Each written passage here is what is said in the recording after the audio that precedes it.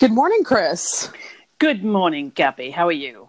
I'm doing well today. How was your Friday so far? Well, it's rather good. I'm sitting here, the sun's shining on me through the window, a cup of coffee. I'm watching the Canada geese coming to land on the lake. It's pretty nice morning. Thank you.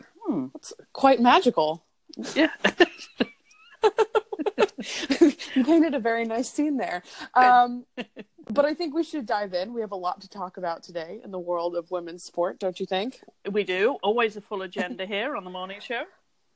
Yeah, and we're going to kick things off with a story about pay inequity, because what better thing to talk about on a women's sports show? So there's an article in Al Jazeera. It's titled, "Why Are Female Athletes Still Paid Less Than Males?" And I think it's good to talk about this in the environment of sport. I mean, the wage gap has always been discussed in terms of the workplace and things like that. And athletes are employees when they get to the elite level. And I thought it was really interesting reading this article because they said that recent studies suggested gender equality in football, so soccer for the North Americans and on the call, is worse than in politics, business, or medicine, actually. So athletes, at least these studies suggest athletes have it worse than, people in the workplace, which I thought was really interesting. Especially because you consider elite athletes. I think the first thing that comes to mind is that they must make a ton of money, don't you think? Well, you do, actually, given all the hype and marketing around sponsorship and the TV exposure of mainstream sports. But interestingly, Serena Williams is on that list of top 6, but at the bottom of the list. Right. And I think the article mentioned that she's the only woman on the top 100 highest paid athletes list or something like that. So women are not largely represented in terms of being high income individuals. And they even mentioned that FIFA, which governs soccer, was awarded a total prize pool of $15 million to the last Women's World Cup, and the men's pool was $500 million. I mean, that disparity is unbelievable. And then the one thing that also stood out was that they said in golf, which isn't a sport that I really follow, but they said the men's world number 143, so ranked 143, earned more in 2017 than the second ranked female athlete. It just kind of, it boggles the mind, but I think one of their suggestions, and they did try to offer suggestions in this article, was that merging tournaments, so making men and women compete together, is a way that we can increase prize money for female athletes. And it seems to be working in tennis. It does. So why not do it with other sports? And it poses that sort of a wider question about gender equity, doesn't it? And men and women competing on an equal playing field, which happens in some sports. As you know, I come from equestrian sport, which is all about equality. We have in the very distant past had the ladies' world championship and the gentlemen's world championships. Don't you love the titles there? This is way back in show jumping. And that changed. I believe it was in the 70s, the early 70s. That all changed. And then we also did away with the weight rule. We had a weight rule in show jumping and in eventing. Now that's all gone. And so things have changed there. But the one thing that has never changed, has always been consistent, is men and women always allowed to compete equally. And they very much are equal in all of those sports, in all of the Olympic sports, and for sure. Interesting. And, kind of speaking of this gender, not only gap, but, we are in a place in our world where society is very strict about, men and women and categories. And there was another article that popped up about, the value or potential for co-ed sport and men can keep competing against women and sort of that even ground. And I think there's a lot of debate around that. But one of the lines that really stuck out to me, and one of the points that was made in this piece, was that, and I'm going to read a direct quote here. It said, "That being said, hormone testing has sparked an important question that needs to be addressed. Why is natural genetic variation policed in female athletes but celebrated in men?" And so I think what's interesting about this is, we talk about women and and sort of, you look at some women and they might be more masculine, you know, be more built, be less, you know, curvy or whatever it is. And there's this feeling that like, oh, maybe they're doping, or are they too masculine to race against or to compete with the women? And it causes all this controversy. And the thing that comes to mind is like, no one's out there looking at a man on a football field who's like maybe like insanely over muscular and built and saying, you know what, I don't know, maybe he's better suited for playing in like a monster league because he's not really a man anymore. And I think there's a bit of a double standard there. Well, it makes me ask if equality is all about testosterone levels. Sure. Yeah. I mean, is that what it really boils down to? And I don't know if co-ed sport is really going to become a thing, at least not immediately. I think it's going to be a long time before people really get on board with this idea of men racing women.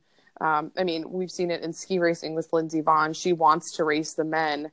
And it's just been an uphill battle for her for years. And that, you know, they'll use various excuses like the rules maybe in the by the International Federation don't quite accommodate something like that, or safety and things like that. And I think, you know, some of those are legitimate concerns. I mean, men's downhill courses are a lot more dangerous. But that said, I feel like she wants to put herself in a position where the world would view her at a disadvantage. She wants to test her skills, and why not create an opportunity for her to do that?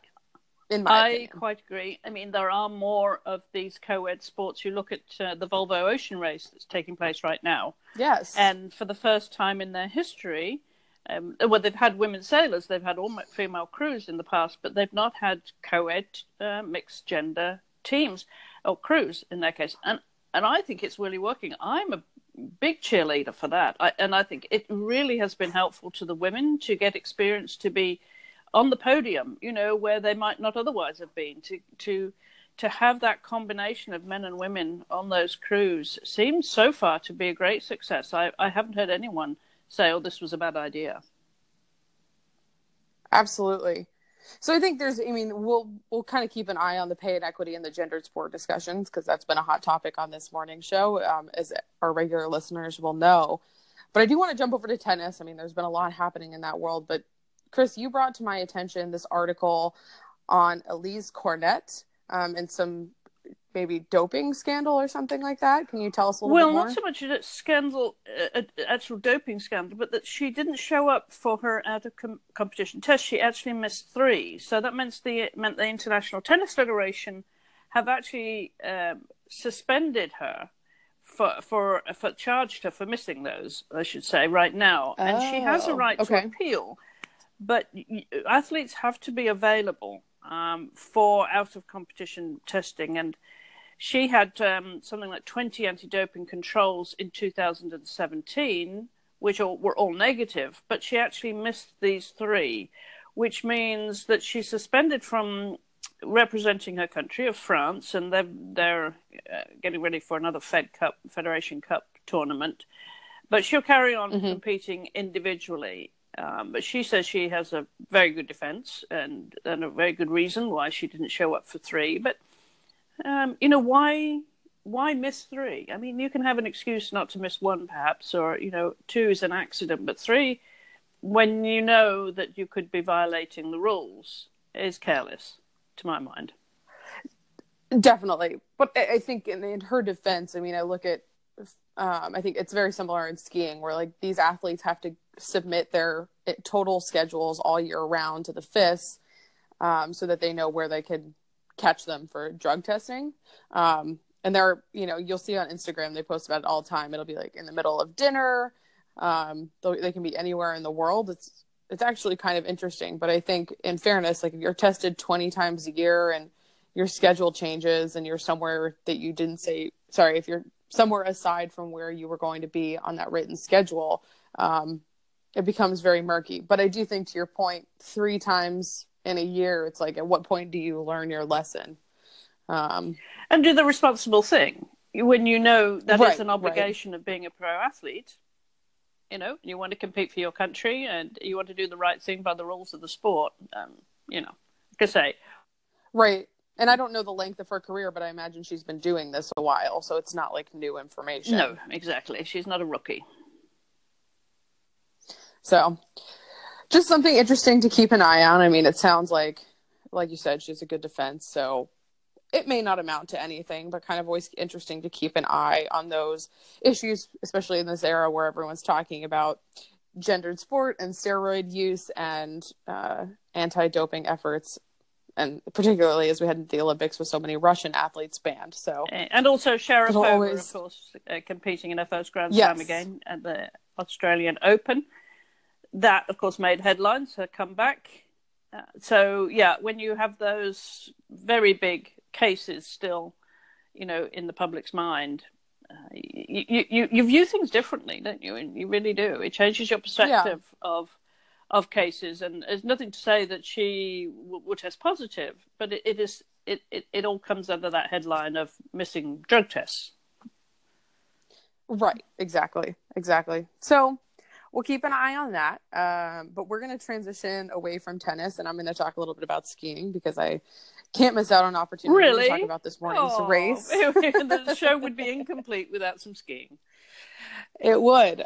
So the women are racing in Lenzerheide, Switzerland, and they had an Alpine Combined today. It was rescheduled race from one that was canceled earlier this season. And Michaela Schifrin actually decided to skip the race. She's just, I think, been exhausted competing so much. She's been racing multiple disciplines all season. So she skipped the day's race.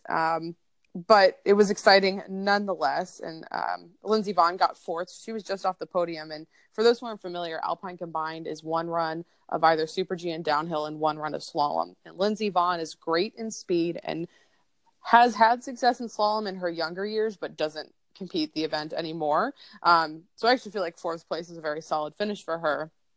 But we have to talk about the ladies on the podium because they could be medal contenders next month. Wendy Holdner from Switzerland won in front of her home crowd. Always exciting. Marta Bassino of Italy got second. And then Anna Bucic of Slovenia actually got third. She'll be an interesting one to keep an eye on. She's been coming on strong. I don't have the stats on how many podiums she's had, but she has not had one yet this season. So it's good to see her coming on strong. And then the other athlete I want to mention, because I just thought this was really interesting. There's a woman from Serbia, Nevena Ignjatovic. I might have butchered her last name, but she's from Serbia, and she got sixth today. And Serbia is not a ski country, at least in my mind, and I think in many people's minds, at all. It's not in Austria or in Italy or anything like that. So keep an eye on her. I feel like she's a bit of a dark horse. I mean, you never know. In ski racing, anything could happen. So keep an eye out for her peripherally coming into the coming weeks at the Olympic Games. I presume that she'll be there. I have not seen the Serbian Olympic team naming.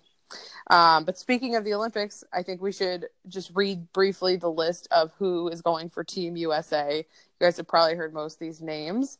But it's a 9-woman team. Very speed heavy because the women's US team is not very deep in the tech events, slalom and giant slalom. So you're going to have Stacey Cook. You're going to have Breezy Johnson making her Olympic debut. Megan McJames, Alice McKennis, Loren Ross, who's coming back from a big injury at the end of last season. So it's great to see her qualify. Michaela Schifrin, of course, who will be going for gold in at least slalom and GS, but she has the potential, if she were to race every event at the Olympics, to medal in 6 events, which would be insane.